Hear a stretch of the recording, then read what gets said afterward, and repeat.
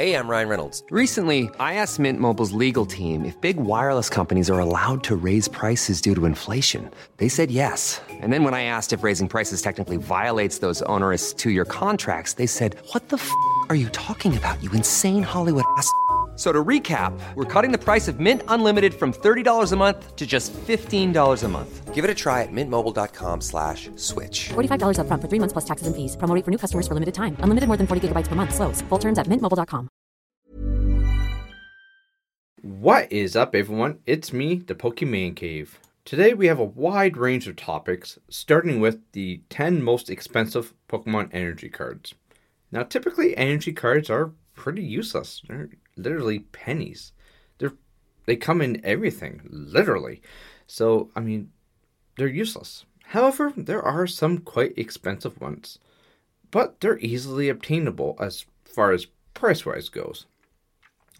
You see, most of them, these more expensive ones, are World Championship attendee cards, followed by Secret Energy, then the more recent Golden Pokemon favored by the players who don't mind spending a little bit extra on their decks, than the Holo Energy cards, and then other promos. So you can get more expensive rare and graded cards at auctions. For example, a first edition 9 Grass Energy that would set you back $17,971. However, we're sticking to cards that you can easily buy online for this story. So the first one, the most expensive that they chose, was the Colorless Energy 90 out of 108 Staff Edition North American Championship. Number 2 is the Double Colorless Energy, again 90 out of 108 for the Oceania Championship. That was $95 for the second one and $148.95 for the first. Number 3 is Darkness Energy Call of Legends, $92.44. 4 was Special Darkness Energy, 93 out of 109, Player Reward for $73.49. Number 5 is the Psychic Energy, 92 out of 95, for the Play Pokemon promo for $58.18. Psychic Energy Call of Legends came in at number 6 for $55.99. Darkness Energy, 94 out of 95, for the Play Pokemon promo, was $51.29. Water Energy from Call of Legends was $50.66. Fairy Energy Secret from the Sun and Moon Burning Shadows was $50.06. And finally, the Water Energy 90 out of 95 Play Pokemon promo was $38.02. Now, these prices all come from TCGplayer.com. Next up, another Pokemon proposal, but this time with a custom Pokeball. Now, of course, finding someone who's into Pokemon just as much as you are can sometimes be a little difficult. Now, of course, love has blossomed many times among the Pokemon fan base, which has resulted in the Pokemon weddings to the point where Pokemon Company even licensed out engagement rings for players to use. Now, of course, this hasn't stopped fans from creating their own Pokemon-themed wedding items. A user on the Pokemon Reddit has shared the custom-made items they use to propose to their partner.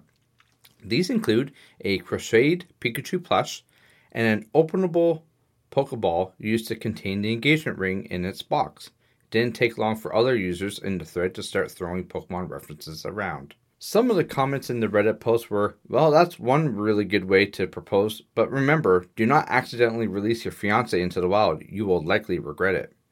Another replied with, gotcha, fiancé was caught. The only criticism from the other users was that the OP didn't use a Pokemon-themed ring.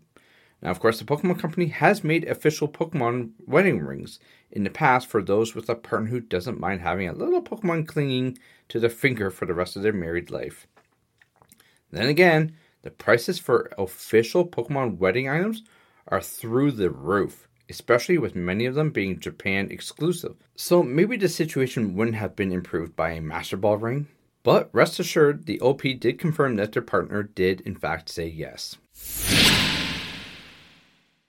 Up next, an incredible TCG collection and a really cool way to display it. A Reddit user by the name of Kirkwood1994 shared their wife's impressive collection of Pokemon cards on the gaming subreddit. The astonishing framed set features a copy of every single member of the Pokemon's original 151, including a copy of the fabled Charizard. Now, the Pokemon fan topped off the collection with a copy of each of the game's original energy cards and multiple different card backs. The fan's impressive display even featured both cartridges and boxed copies of the first gen of Pokemon games. Now, of course, the stunning collection of classic Pokemon cards saw many fans in the replies of the post praising the stylish collection. Some commented on the Charizard included within the set, confirming that it was not a shadowless printing of the card like many of the highest value cards. The user also shared the curious way they acquired the set, purchasing the set on Facebook Marketplace. Wow. With neither the user or their wife collecting the cards previously, one fan did point out, however, that not all the included cards could be from the game's base set, with some Pokemon like Slowbro not receiving a base set printing, obviously.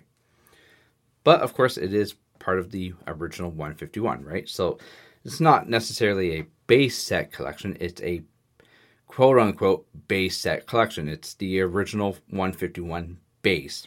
I think it would be really cool to have this in my set at some point, possibly. I mean, currently right now I'm working on the original base set, the actual 102 base set.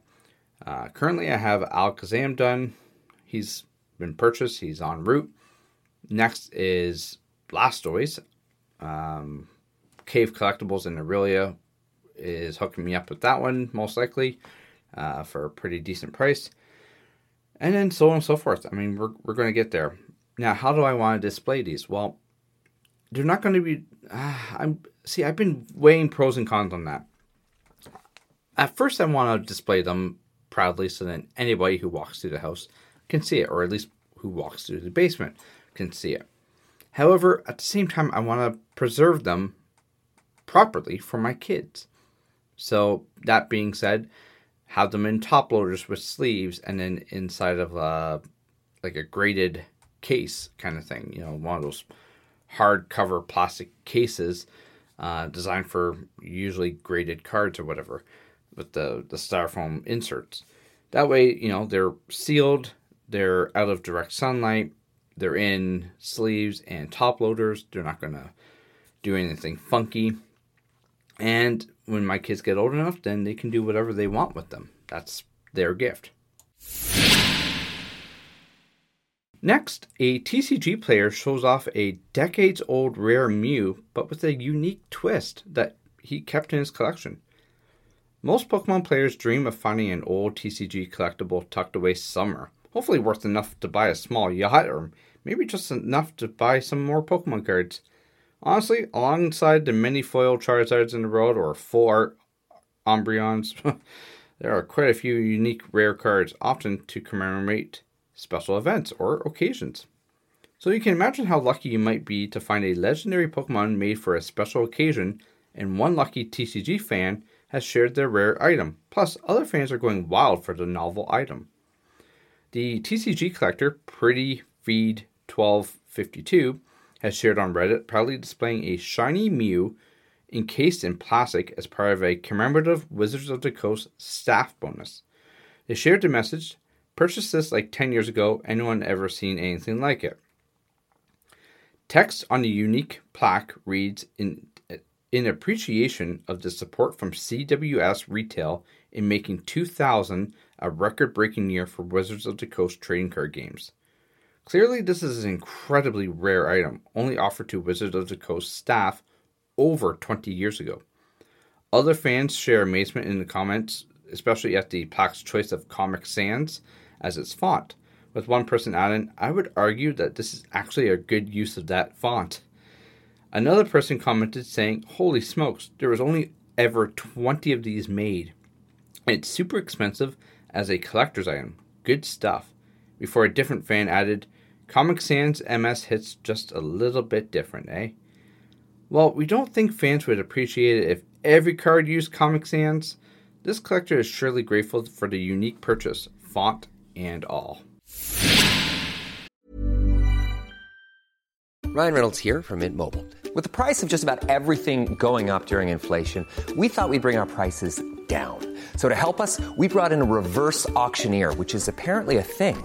Mint Mobile Unlimited Premium Wireless. How to get 30, 30, bit to get 30, bit to get 20, 20, 20, bit to get 20, 20, bit to get 15, 15, 15, 15, just $15 a month? Sold! Give it a try at mintmobile.com/switch. $45 up front for 3 months plus taxes and fees. Promo rate for new customers for limited time. Unlimited more than 40 gigabytes per month. Slows full terms at mintmobile.com.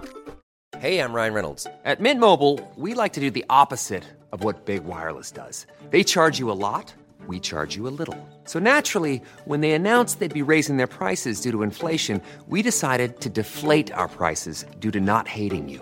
That's right. We're cutting the price of Mint Unlimited from $30 a month to just $15 a month. Give it a try at mintmobile.com/switch. $45 up front for 3 months plus taxes and fees. Promo rate for new customers for limited time. Unlimited more than 40 gigabytes per month. Slows full terms at mintmobile.com. And finally, 10 Kanto Pokemon with the wrong typing. Do you agree with these? Let me know. I'm going to have this posted on a story and actually as a post on Instagram the day that this podcast comes out on February 5th. Let me know. What do you think? So, number 10, Electrode. It should be an electric dark type. Its ambush tactics are a classic dark type strategy. Now, of course, the purpose behind Voltorb and Electrode's design is pretty obvious. They're mimics. A mimic is a type of monster that looks like treasure, but attacks the player when they try to collect it, often in a weakened state. While less straightforward than other types, the dark type is all about this underhanded way of fighting and is sometimes considered the evil type. Now, of course, what's more evil than attacking a weakened trainer just when they think they found a potion?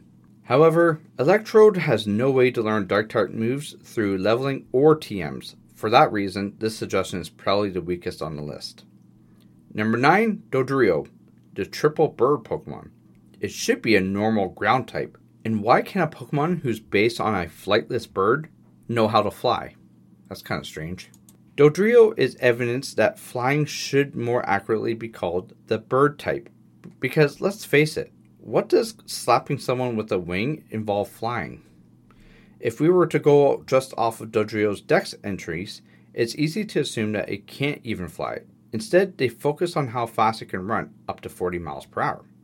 Not to mention that Dodrio is clearly based on ostriches, which are flightless birds. While Dodrio can learn fly, it makes much more sense to have this Pokemon be a ground type to emphasize its inability to fly.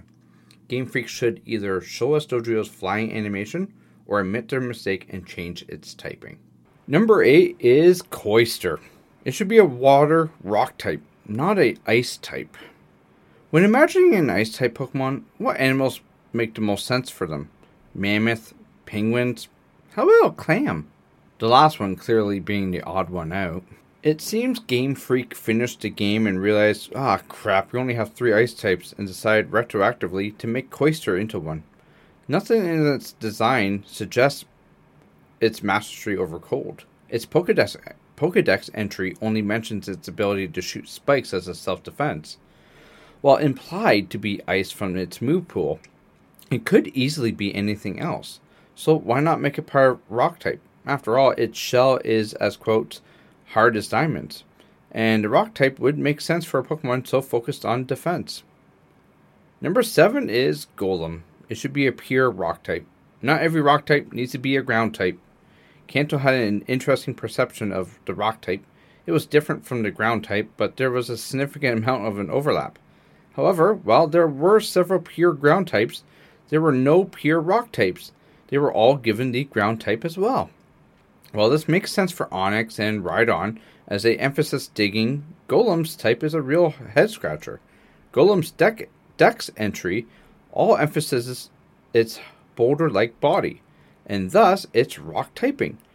Now, considering Golem is probably one of the first Pokemon players think of when they talk about rock types, it just makes sense to keep it a simple type. Number 6 is Arbok. It should be a poison dark type. Its fierce appearance isn't just for show. Arbok has repeatedly gotten the short end of the stick in comparison to its partner, Weezing. It's never gotten a regional form, and it's easily forgotten when it really shouldn't be. A major point of its design isn't its poisonous abilities, but rather the intimidating pattern on its hood. This pattern is so frightening that it can paralyze its foes before crushing them, backed up by its ability to learn Glare. This almost seems like cheating, doesn't it? Like, in a way, a Dark type would? While the newest gen may choose to ignore this amazing Pokemon design, given it the Dark type would make it a little more interesting and do its intimidating justice design. Number 5, Weezing. Should be a poison flying type. The air pollution Pokemon belongs in the sky. Now, Weezing is meant to represent air pollution, and is essentially 3 balloons filled with poisonous gas. Upon first encountering this Pokemon, one might assume it is immune to ground type, such as Earthquake, but instead of the move being super effective. Because it's off the ground, this assumption would be correct, but for the wrong reason. Weezing has the ability Levitate, which gives them the immunity to ground type moves. One could argue that it doesn't fly so much as float, but that could just as easily apply to Drifbloom, a flying ghost type. Adding the flying type seems only fair to the Pokemon meant to represent the polluted sky. Number 4 is Porygon. It should be electric type. There's nothing normal about being made out of data. Normal is often meant for Pokemon that don't fall into other types. This usually means that basic animals like rats, bears, cows are normal types.